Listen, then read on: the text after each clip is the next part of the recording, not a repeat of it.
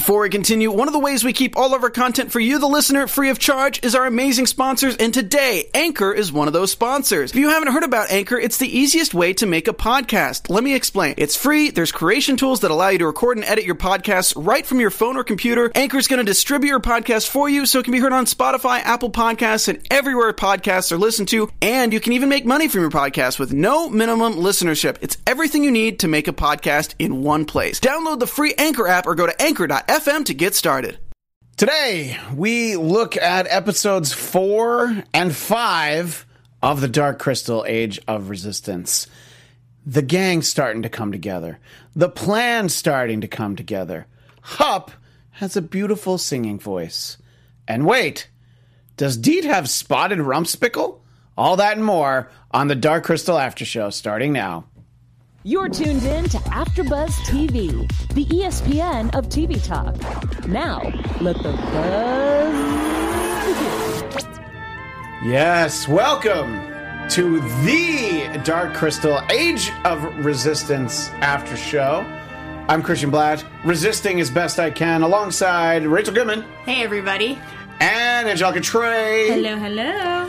So much to break down in the course of this episode.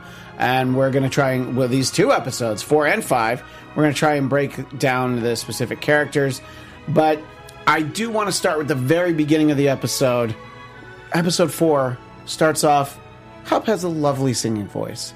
And whatever it is he's singing, I think it's the podling version of Nobody Knows the Trouble I've Seen. And I think he did a nice job of it. And, of course, Deet to the rescue with some really scary looking that I didn't think she had it in her. But I think I actually want to start with the two of them, and we'll kind of track them through the two episodes. And we'll go through each of the characters. But let me ask you first, Rachel. Sort of the story arc the mini arc for these two episodes for Deet and Hup as the team that they are. What were some of your thoughts and what stood out for you? They are the purest. They are some of the purest characters that I've ever watched on TV. I'm going to just say that. And they're pure in different ways, but they're very, loving and supportive, especially the way they're supportive of each other. Yeah. And they are very protective of each other. And that, to me, even if it's not a romantic love, it's still probably one of my favorite love stories that I've ever seen. It might not be reciprocated romantic love, but, when Hup chimes in with a Deet always beautiful, I'm like, all right, we get it, buddy. Okay, settle down. That was a cute moment, though. It was actually adorable, yeah. But everything Hup says is adorable. What were you going to say? I was just going to say my favorite part of the whole, 2 episodes with them was the moment when Hup was saying he's not a paladin and he doesn't know, basically he's a nobody, and she goes, no, you already are a paladin. And I was like, whoa.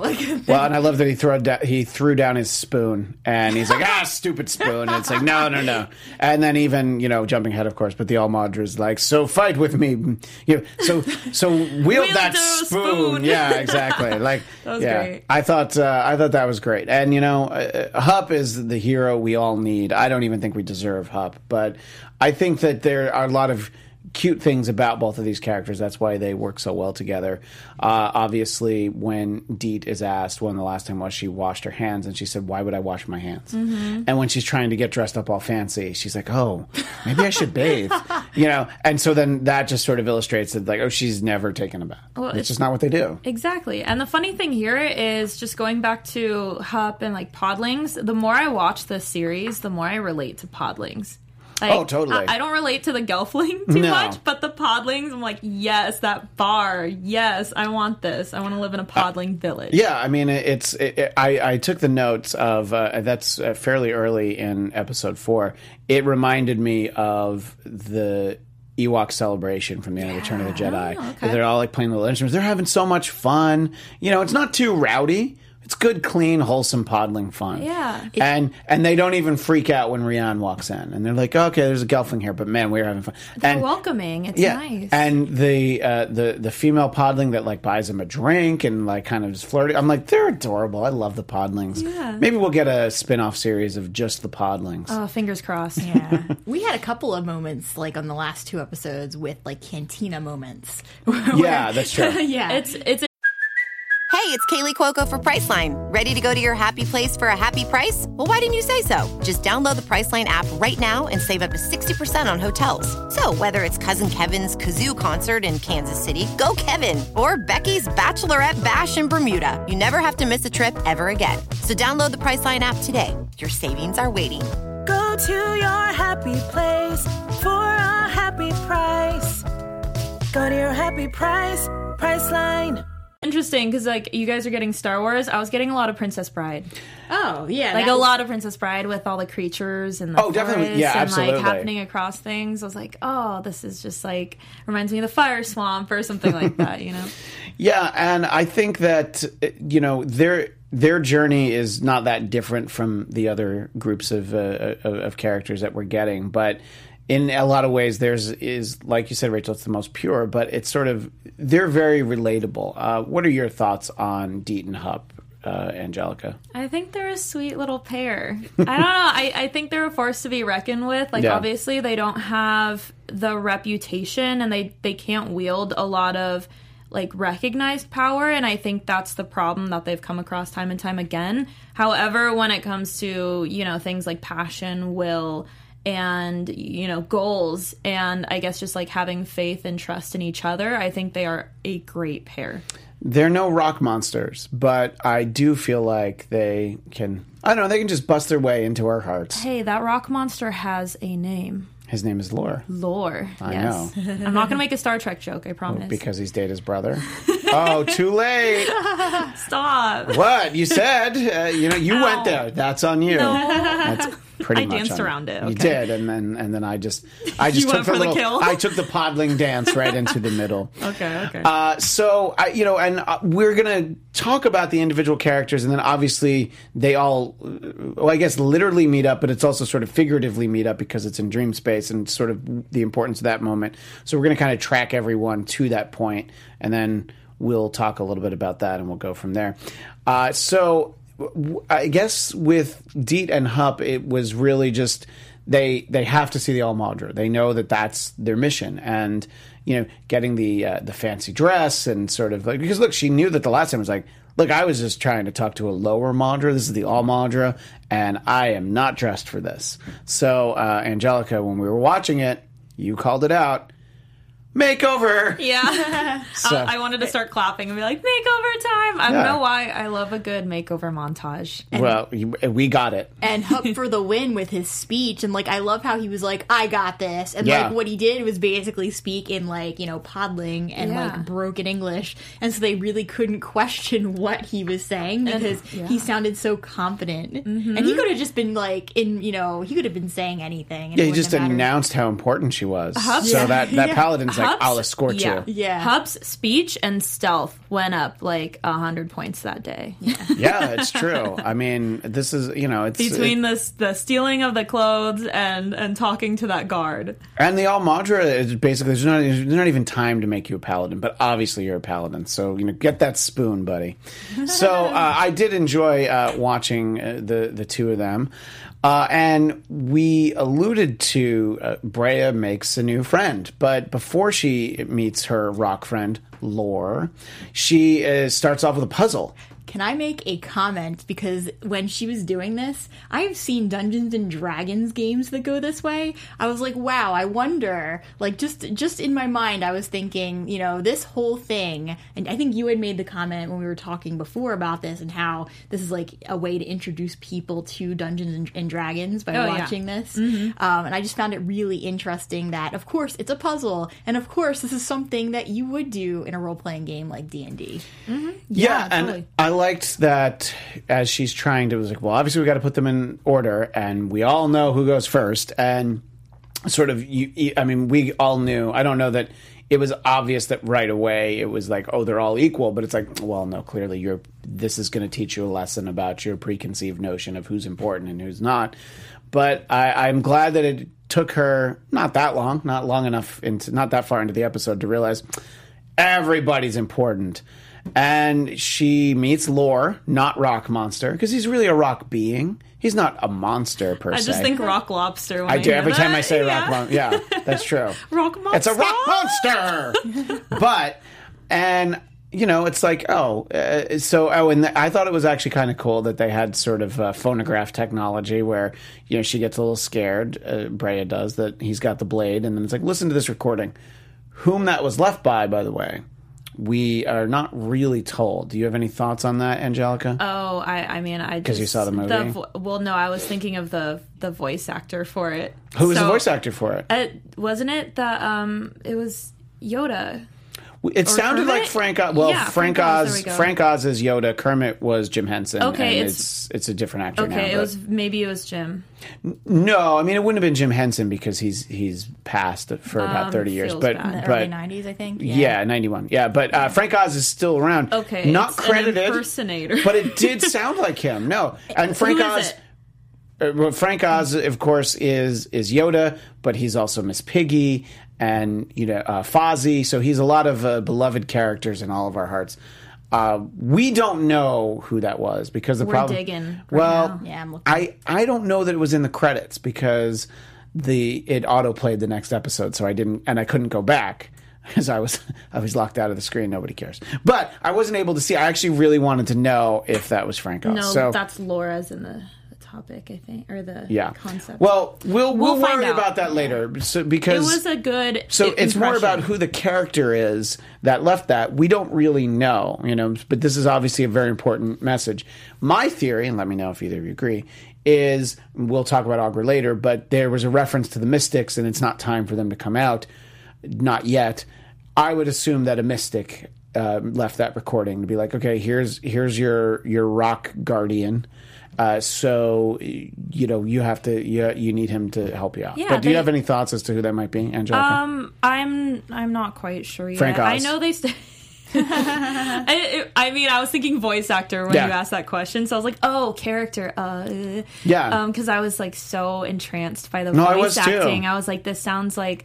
It sounds so legitimate, like old Jim Henson, Frank Oz. Yeah. And I could hear it. But we did get introduced to the Mystics, in these episodes. So I think it could definitely be that. And it's something that was introduced to us. Yeah, I mean, what are your thoughts on that, Rachel? Well, one, I just want to say that I think a lot of the characters, even if they aren't Frank Oz, I can hear the influence that Frank Oz had on them playing the character, especially with the Skeksis and how even Chamberlain, the way that he keeps going the weird laugh at the end. I'm like, oh my god, I keep feeling like I'm hearing Yoda, except I know it's not even Frank Oz. So, but. In terms of who the character is who left that recording, I almost feel like there should be a prequel to the prequel, and that maybe there will be. By the way, maybe a prequel. Yeah, keep going back. I mean, the only thing I can think of is that it is, like you were saying, one of the Mystics, and that they are going to appear and help at some point. And we haven't. I mean, it could be the Archer. Maybe we didn't really hear too much from him, so. But I don't know. It could have been somebody else too. But one of the Mystics. Just putting some theories out there. Yeah, it's someone with magic for sure, and they are probably a fan of vinyl. Yeah, because because of that, little needle recording type deal. Yeah, I mean it's like an old Victrola, just that old technology. Exactly. So, they couldn't do speech through the monster though. No, I thought that was interesting. It's like, well, here's the message. It was really neat. And we knew. Yeah, I thought it was very inventive. So we knew not to be scared of him. But of course, everyone is scared of Lore. But I have to give credit to Brea's mother, the Almadra, who does actually, she's furious with her. It's like, why are you not at the Order of Lower Services? You're the worst.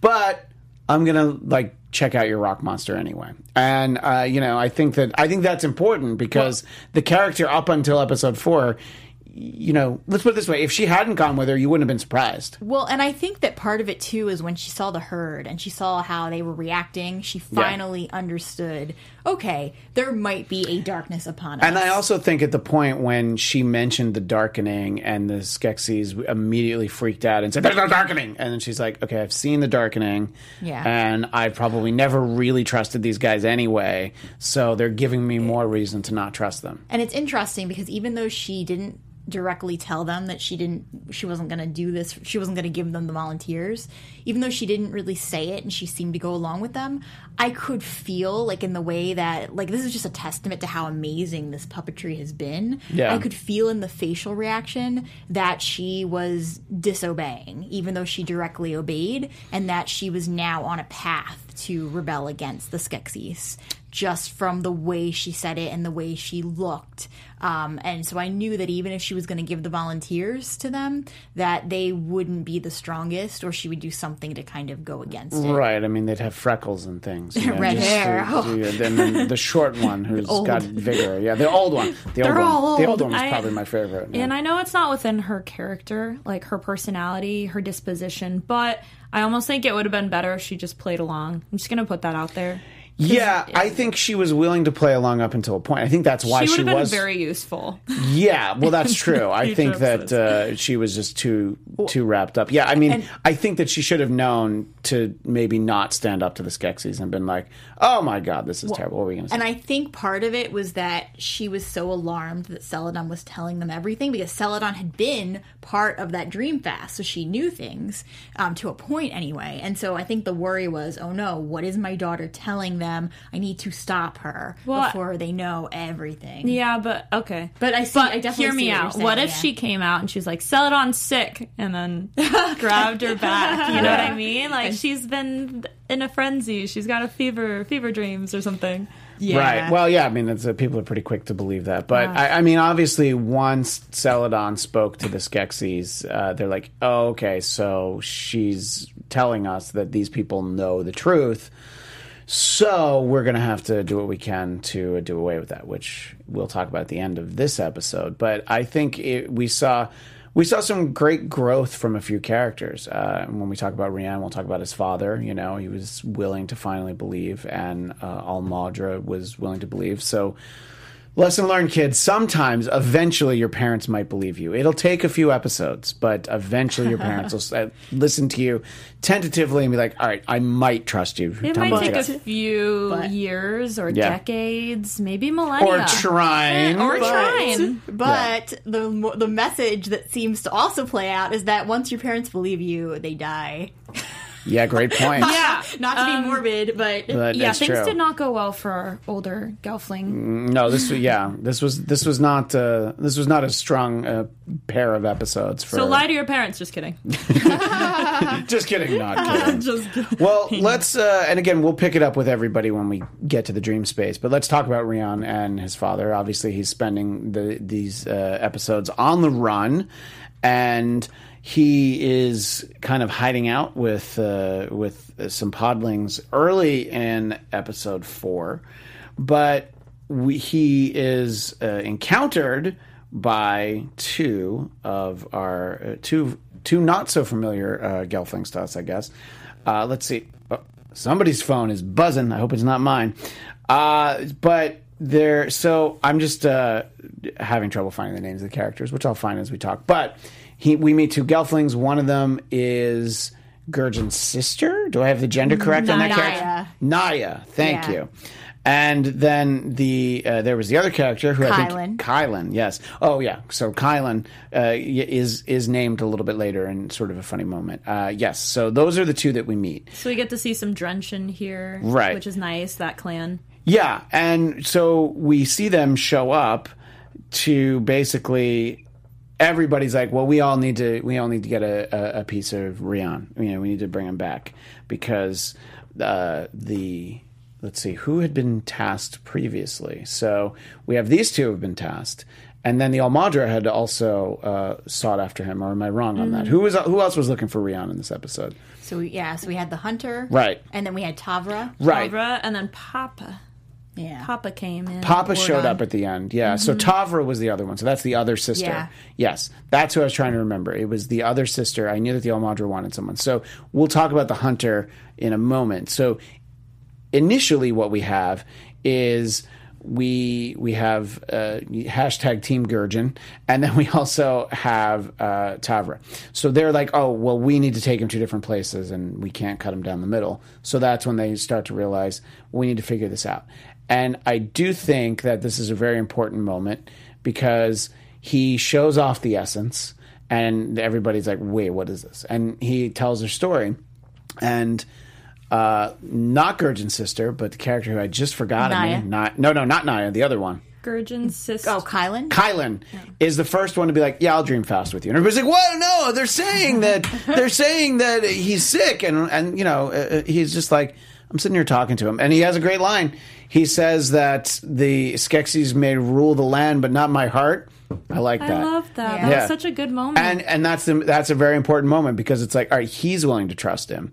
You know, and I honestly thought it was like, all right, we're going to let you dream fast with him and we'll see how it goes. But then everybody's like, all right, let's trust him. And I thought there was a very important moment of unity, which is very important in these two episodes. I love the resolve here too, because could you imagine if they didn't have dream fasting? Yeah. It would have been like, no, and everyone it would have been a whole quarrel. So that was really nice how everyone was just kind of like, you know what, this is authentic, and you are sane. And this is the touching moment when Rian's father shows up, and, you know, he had been looking for him again, and then he realizes, like, I know what I was told, but these other Gelfling are trusting him. He's my son. Let me trust and see what he has to show us. Yeah, he finally just hops in on that dream fast. Yeah, just piggybacking the dream fast train. He just puts his hand on it. That was a big dream fast train. Everybody was in on it. And at first, like, the way that they kind of showed him, like, creeping up on them, I was like, okay, this could go one of two ways. Because it could have been that while they were all dream fasting, you know, obviously, as we've seen, things can go wrong when you are not, you know, awake. Yeah, there's a couple of times in these two episodes where I thought that was going to happen. Yeah, me too. Specifically when Deet was in the dream space, but Celadon wasn't. I thought that was a time that something was going to go terribly wrong. Yeah. And then also, yes, when we're talking about Ordon is Rian's father's name, the captain. And I thought when Brea and Almadra were in the dream fasting state, that somebody was going to find them. Right, exactly. So, you know, you're not very well protected. Although, to be fair, Brea does have a giant rock monster. Has a giant rock monster, so that could have kept them safe. So obviously this is very important. Everybody sees it. And do either of you think the fact that this dream fasting led to the dream etching on the table, do we expect that to perhaps come back into play at any point? Absolutely. Rachel's nodding her head. Absolutely. Yeah. Yeah, they would not. It's not at all. Angelica's like, I just want to be different. There's no relevance. Yeah. They chopped up that table and used it for fireworks. Exactly. Yeah. No, that is going to be like the epitome of the end. Yeah. Yeah, I think that was a very, you know, you could just tell the foreshadowing there, but it's also like, well, that's good because, you know, what if everybody gets killed? And then, as we know, Rian doesn't have the essence anymore as of the very early in episode 5. Yeah. So it's good that this has been recorded, as it were. The writing's in the wood. The writing is in the wood. Now, also, as we referenced a moment ago, searching for Rian, we had the hunter, who is a pretty cool character. Wouldn't want to be on the hunt-y side of that because he seems very determined and really good at his job. And you knew that, Angelica, when the other Skeksis were like, what is this stupid Chamberlain doing? Don't call that guy. That guy's the worst. Yeah, he's going to kill all of us. They're like, I hate that guy. Yeah. And I was wondering the whole time, too. I was like, okay, so this hunter, he looks like he's a Skeksis, but how is he staying alive? How is he, you know, like everyone else has been, you know, sucking the essence or the energy from this crystal, and he's been just aloof elsewhere, hunting away? Well, this, I hadn't thought of this, but this sort of begs the question that the way that the Skeksis are all shriveled up, look, if you've seen pictures of people that use meth for a long time, it degrades sort of their facial qualities. So maybe the more that they steal away this essence, the more addicted they get, the more they use, and it actually ends up draining themselves. So perhaps he's living the good, clean life. Yeah. You know? He's vegan. He's vegan. He's straight edge. He doesn't even drink, you know, nothing. And so he's just like, I just like to hunt. Or he just comes back every so often. Yeah, well, there's also that. Yeah. But but they said that they haven't seen him in, I think they said many trying. Yeah, many trying. Yeah. Which, is it trying a year, or do you think it's like a lot of years? I think it's a long time. Like a decade? This emperor's been just like falling apart this whole time. Yeah. So, you know, that begs us the question is how how often do these Skeksis need to go back and feed, so to speak? Because this Emperor, we see him drinking essence and being like, I feel powerful, and then he's falling apart again. Yeah. So what's going on with that? Which and no one what's the saw, Hunter's by the secret way, here? which is interesting that no one noticed that. He doesn't want to show weakness. He's the Emperor. He's the Emperor, yeah. But yeah, like... And we'll talk more about it secret? when we talk about the Skeksis. So the Hunter shows up, but Ordon, the captain / Rian's father, is on board. They have what I found to be a really impressive sequence, because first, the Hunter is just jumping around, going all along.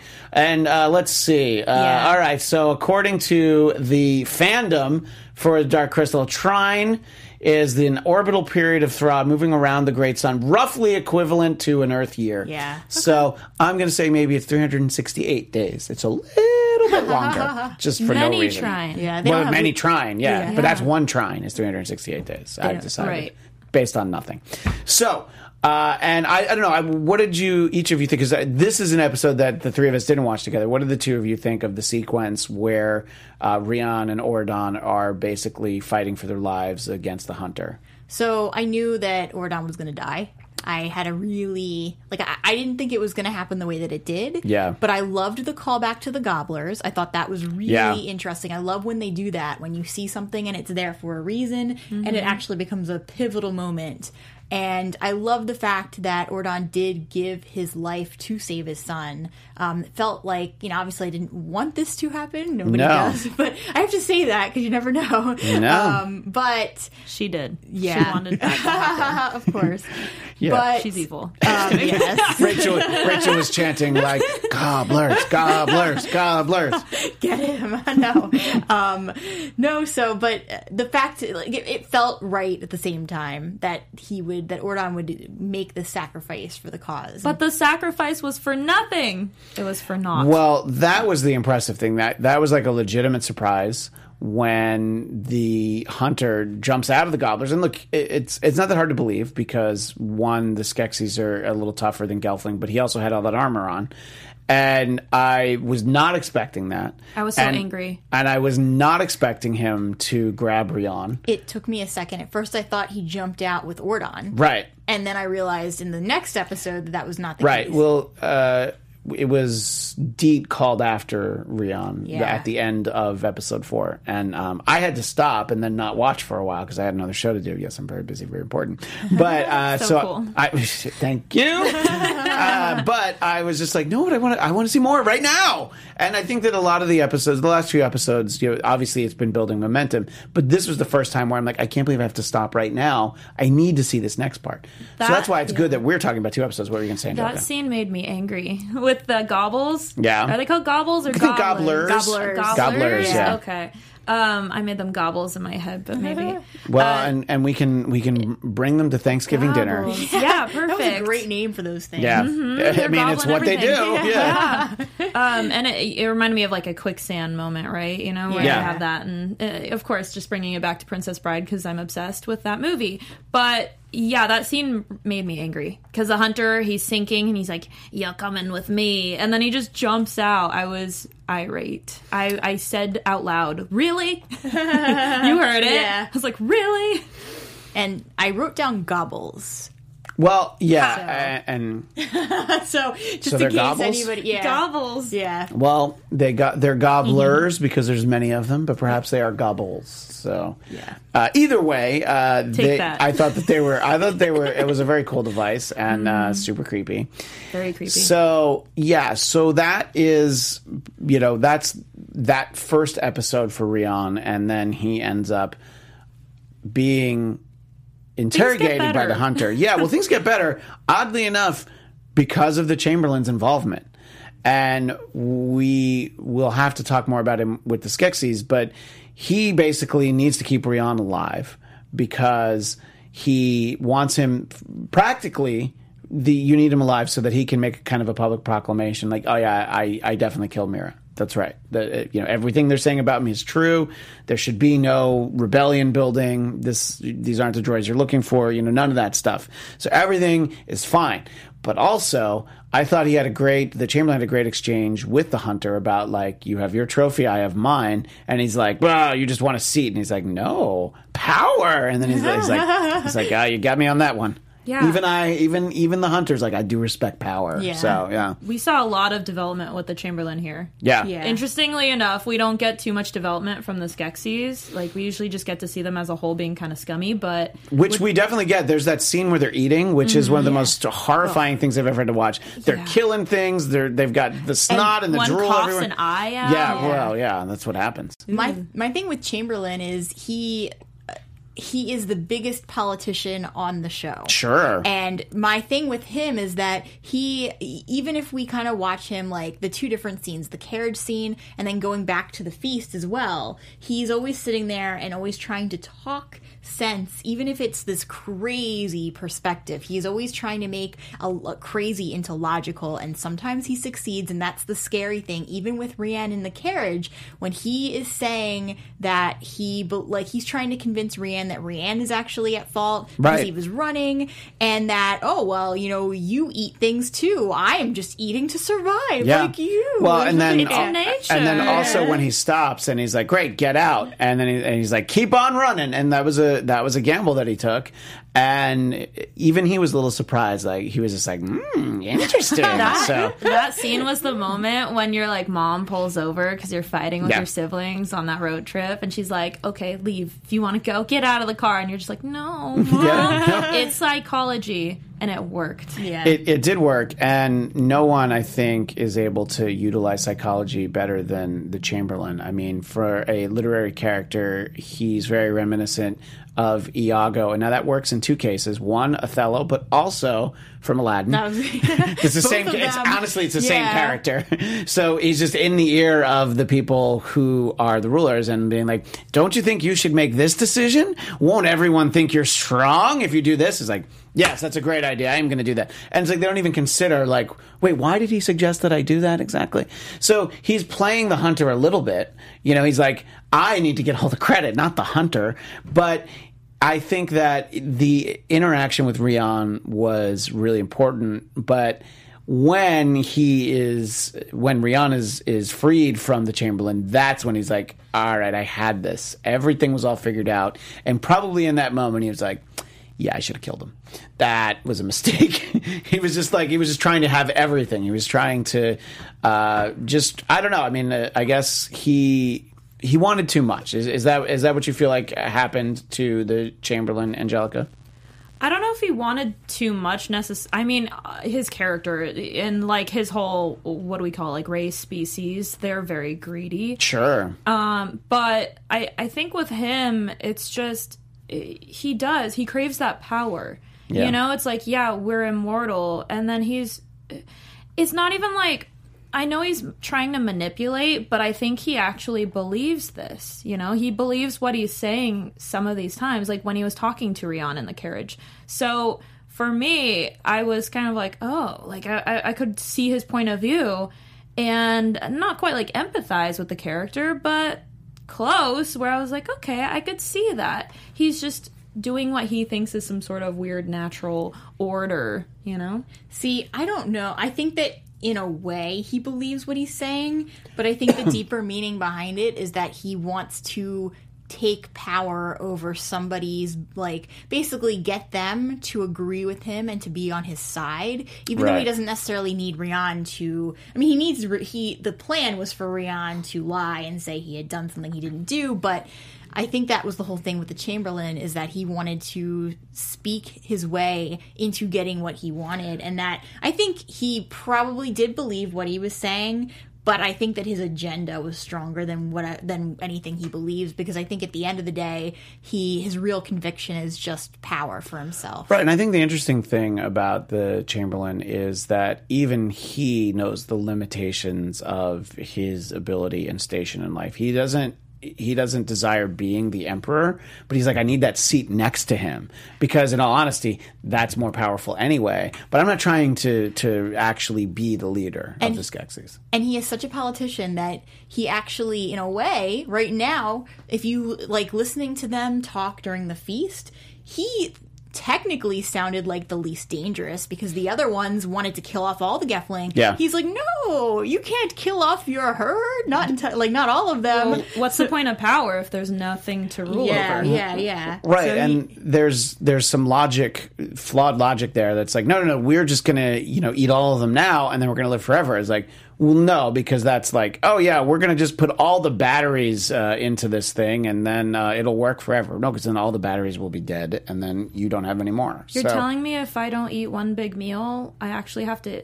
So I can't just eat one big meal and never have to eat again? Is that what you're telling me right now? Well, if it's a gigantic taco that you might be able to eat on a Tuesday. I can live forever off of that. As long as it's big enough. Oh, thank goodness. It has Okay. to be big enough, though. Okay, you're about to crumble just my whole No. worldview I would here. never do that. Okay, thank you. So, and again, the interaction between Chamberlain and Rian is, it's very philosophical. It's like, yes, he's very honest. He's like, I can't promise that we're not going to drink any essence, but we're going to do like 50. And then the rest of them can live. What do you think about that? He's like giving him like a very, a modest proposal, as it were, and he's just like, look, we're going to kill some of you, but a lot of you are going to still be alive. But if you don't do this, I'm definitely going to eat everybody. So I think that they had that's probably the most honest that the Chamberlain has been in the whole series up until this point with Rian. Yeah, and Brienne even said, well, can I even trust you? And Chamberlain's like, nope. Yeah. No promises. I think that's what he That's what he said. He's like, no promises. No promises. Yeah, so obviously we don't see the Chamberlain again after Rian breaks free. I am sure, I have no doubt we'll see him in a future episode because he is not particularly happy at this point. So we will revisit Rian when he meets up with everyone else. But we've talked a lot about the Skeksis in the last few minutes. We've talked about the fact that the Emperor is literally falling apart. Mm-hmm. And what we didn't talk about, and I believe it was it Brea or Deet noticed that there's a shard of the crystal missing. And Ogre's like, shut up! It's not time for that, but it's actually really important because we saw the Emperor basically took a little bit and he has it on his staff. But who was the one who recognized that? It was Deet. I think because Deet's like the smartest, clearly. Again, the one who never goes out above ground for her whole Brea's life. pretty smart too. Yeah. She is. She's read a lot of books, but I'll tell you, Deet knows not to take any baths. So you're saying book smart versus wisdom and experience. Street smarts, a.k.a. cave smarts. I think that Deet definitely... cave smarts are more important than book smarts. But all right, kids, get cave smart. Get cave smart. You put them all together, though, and you're going to be a real team. In defense of Brea, though, I do think that she does have wisdom. Oh, she's very smart. Yeah, I know. yeah. We're just having fun because I'm hashtag Team Deet forever. And hashtag Team Hup. I love that little guy. But, so, the Skeksis are falling apart. What we didn't mention when we were talking about Rian was that the Chamberlain, he just loves drinking all that essence. He's like, thanks for that. He's not bringing it back to anybody. He just goes right back to where he was. What was that, episode 3, where he's like, yeah, I'm just going to drink this because obviously I need it. So he has it. So that evidence is gone. He talks about Mira being returned to Thra, and I felt like there was something very symbolic about kind of dropping the bottle there. And maybe she is literally being returned to Thra. Do you think, and we've talked about this before, I'll ask you first, Rachel, do you think we're going to see Mira again in the near future? As in before episode 10 is over? You know what? Here's what I think. I don't think that we're going to get her physically back again, right. But I wouldn't be surprised if her soul somehow appeared. So again, I have to use a Star Wars comparison. Like a Force ghost, like Ben Kenobi? Yes, yeah, exactly. That's how I relate to the whole world. Exactly. Like a Force ghost. Yeah, exactly. Like a Vulcan mind melt, that doesn't really apply, but I just wanted to... You wanted to incorporate Star Trek, and I did. appreciate that. Because I just felt like that's our thing. Good try. Yeah. It's okay. That's all right. Yeah. Picard in 2020. I'm a trucker too. Well, then look at that.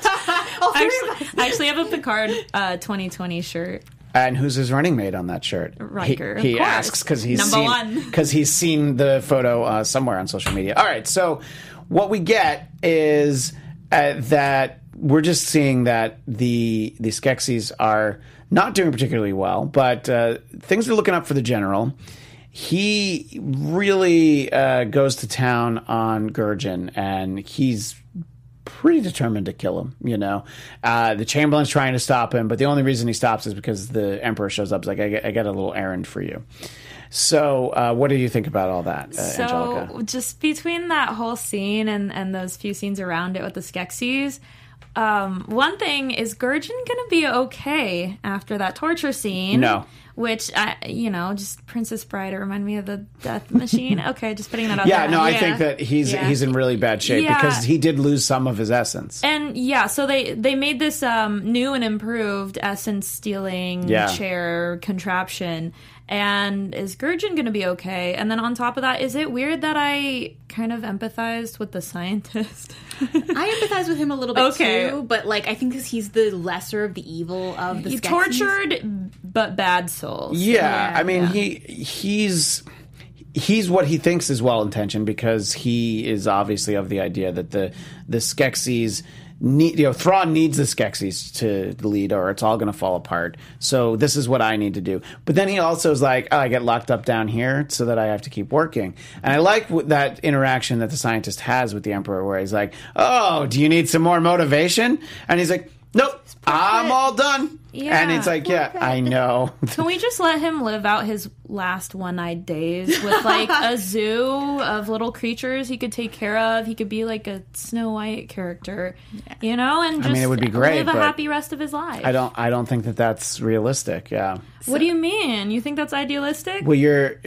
just counting on the Skeksis to show mercy. All right, fair enough. Yeah. So clearly, scientist was pressured really quickly to get this new and improved machine ready. Yeah. So my thing is that one, it obviously didn't work. It seems like it was going to work eventually, but it did not seem to do it as quickly or as strong, or it didn't seem to be as powerful as when they did it to Mira. So my thought is that, you guys were kind of saying, it didn't take his entire essence, but it did still take something. And Rian made it a really big point when he even went to hug Gurjin. Yeah. Gurjin was like, "Yeah, sorry, I'm tender." They've pointed it out too much. Yeah. That I think that definitely something is wrong, and that he's either going to be sick or there's literally a piece of his soul that is no longer with him, and so he's not 100% himself. I think he's just always maybe going to be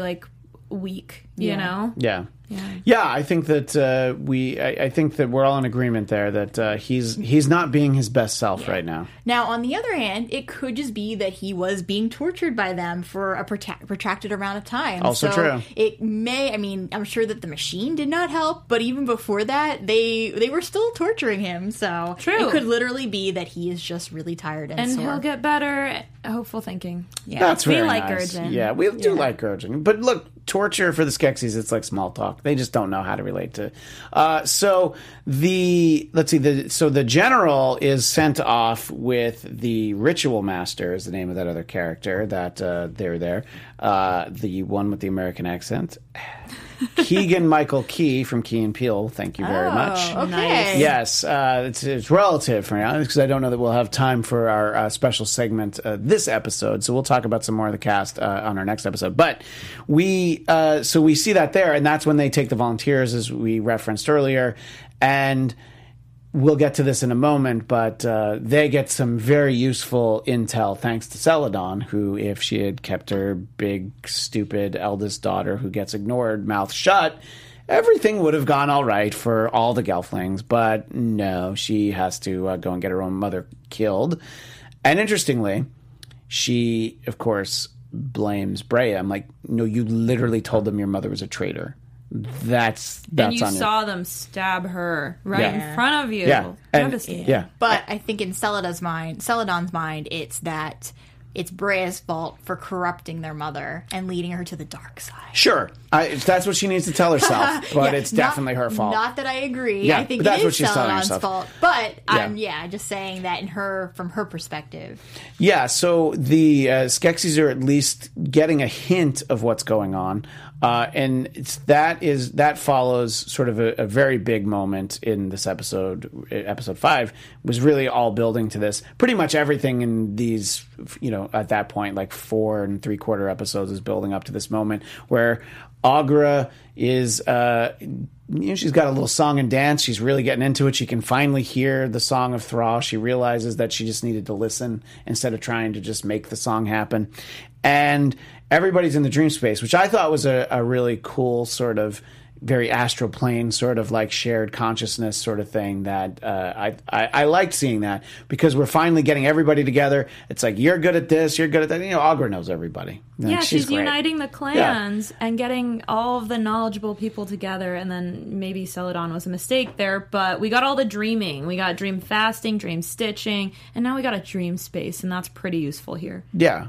Because, look, we're all dreamers. That's what it comes down to. Dreaming. And I did like the way that Aughra's like, oh, so Celadon, you're not on board? Boom! That's very like... Which could have set her over the edge even more. Yeah, that might have been. Yeah. Should have just put her in a corner or something, okay? She would have been... a dunce cap. You're in timeout. It would have been better, because now she's like being an actor, around while everyone else is in the dream space. Yeah. So she should have just like locked her away. Dang it, Aughra. Come on. Well, time out. She's like, you're messing up my flow. You're really harshing my vibe. That was definitely what Celadon was doing. Yeah. But everybody's on the same page. Everybody has all the shared knowledge. Everybody knows the roles that they should play going forward.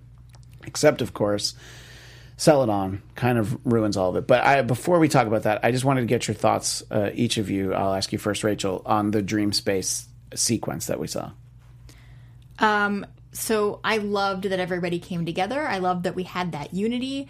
And I was a little concerned with Aughra, just the way that she was kind of acting, like almost like she was so excited. I mean, I get it. I get that she was really pressed for time, considering she was kind of, she knew that everybody kind of had to go back to the real world. But I was just a little bit like, okay, like she could have been a little less rough with some of the characters, especially Celadon. But I do like the rest of the sequence, and I love the fact that everybody is now on the same page. And I think what I love the most is that, like, it's really hard to, obviously we're never in each other's minds, but in this show, they are now literally in each other's minds in the sense that they've seen what every other character saw. And so there's that unity and that bond that they wouldn't otherwise have. Yeah. Do you think, Angelica, that Aughra had to give a little tough love there? She needed to really light the fire of resistance. That's her personality, you know? She's gruff. Like, I don't know, she reminds me of like a very just firm maternal figure. So, it was kind of nice to see her sort of figure out her own puzzle in her own way, back to what she originally was, I guess, like occupied with Thra and listening to it. And it was great to see her in the dream space because it was like Aughra got her groove back. Like, it looked nice. She was like dancing. Yeah. It was great, and it felt good to watch. And the puppeteering for that was amazing, and it was so good. But yeah, I think the dream space was awesome. I knew that everyone was eventually going to converge, right? Yeah. I didn't know it was going to be in an astral I thought it would be plane. Physically. We're going to all end up in Harar or something. Exactly. Maybe in the beneath the throne room, a.k.a. Lore's man cave. Yeah, but this is awfully handy. Yeah. So that's really convenient. Yeah. As long as Aughra's maybe like over by the sanctuary tree or something. So that was really nice to see, and I'm hoping to see more dream space soon. I feel like we might see some very soon. So as we were touching on just moments ago, it really all comes down to Celadon at the end, letting the Skeksis know that we've got this rebellion building, and unfortunately for Breya, she left her rock monster downstairs and said, "Stay." So I'm hoping for everyone's sake that early in episode 6. That their bond is so strong that she's just like, I wish Laura was here. And they just bust through the floor. And he's like, hey, did anybody ask for a rock monster? Except, of course, he can't talk. But that's what his gesture will say. He'll bust in and be like, rock monster. And rock monster! No, he'll bust through the wall and he'll be like, okay, hold on a second. And then retract, like pull out his little needle and then do the little It'll be like a jukebox. Vinyl, it's like, reading listen thing. to this. Yeah. Listen to this very Frank Oz voice tell you everything. And he's going to put it on like maybe his head or something this time and it's going to spin. That's what I think's going to happen. That's the greatest prediction in the history of predictions. Thank you. I should write. You should definitely write your own version of this show. My own lore. Your own lore. Well, then it's just Data's brother again, what so I it did just goes there. back Look around. what I did Your there. own lore about lore. I see. I loved it. I'm I loved it. hoping Brea, like, I don't know, somehow gets, attached to the lore, like an exoskeleton type thing. I don't know. That'd be sweet. Like an alien or something, you Yeah. know? Or even just like kind of riding up top, you know. Okay, yeah, that's more realistic. But Yours is good, too. I think she should have like a little seat in the front and then punch things with it. That would be great. Yeah. Let's hope that we get to see that. So We need some action. yeah, well, we had a lot of action in these 2 episodes, and I don't think it's going to slow down. You know, No. These episodes had so much packed into it, and it was only episodes 4 and 5. So we're at the halfway point right now, and that means that there's still a lot to come, and we will be talking about all of it. And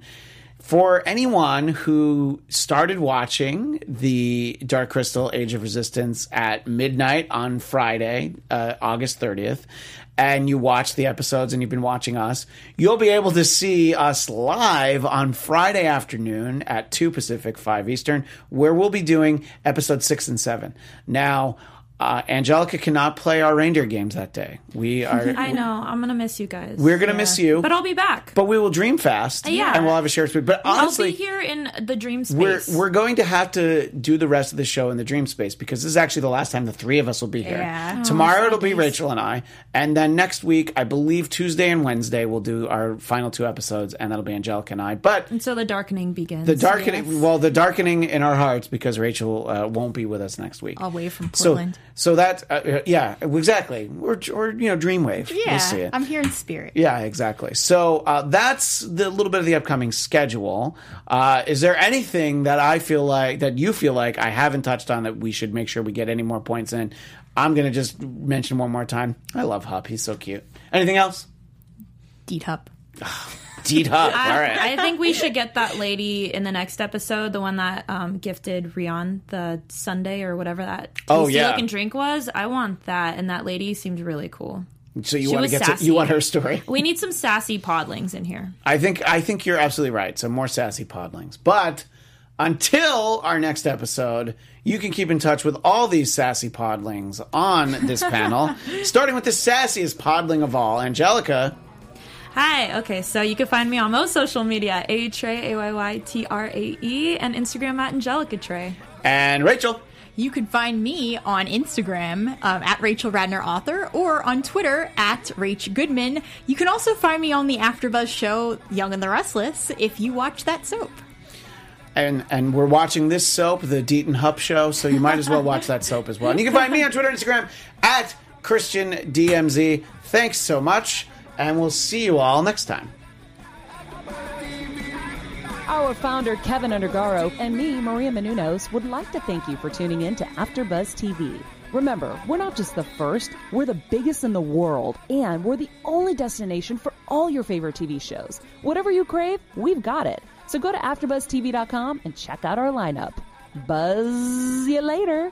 The views expressed herein are those of the hosts only and do not necessarily reflect the views of AfterBuzz TV or its owners or principals.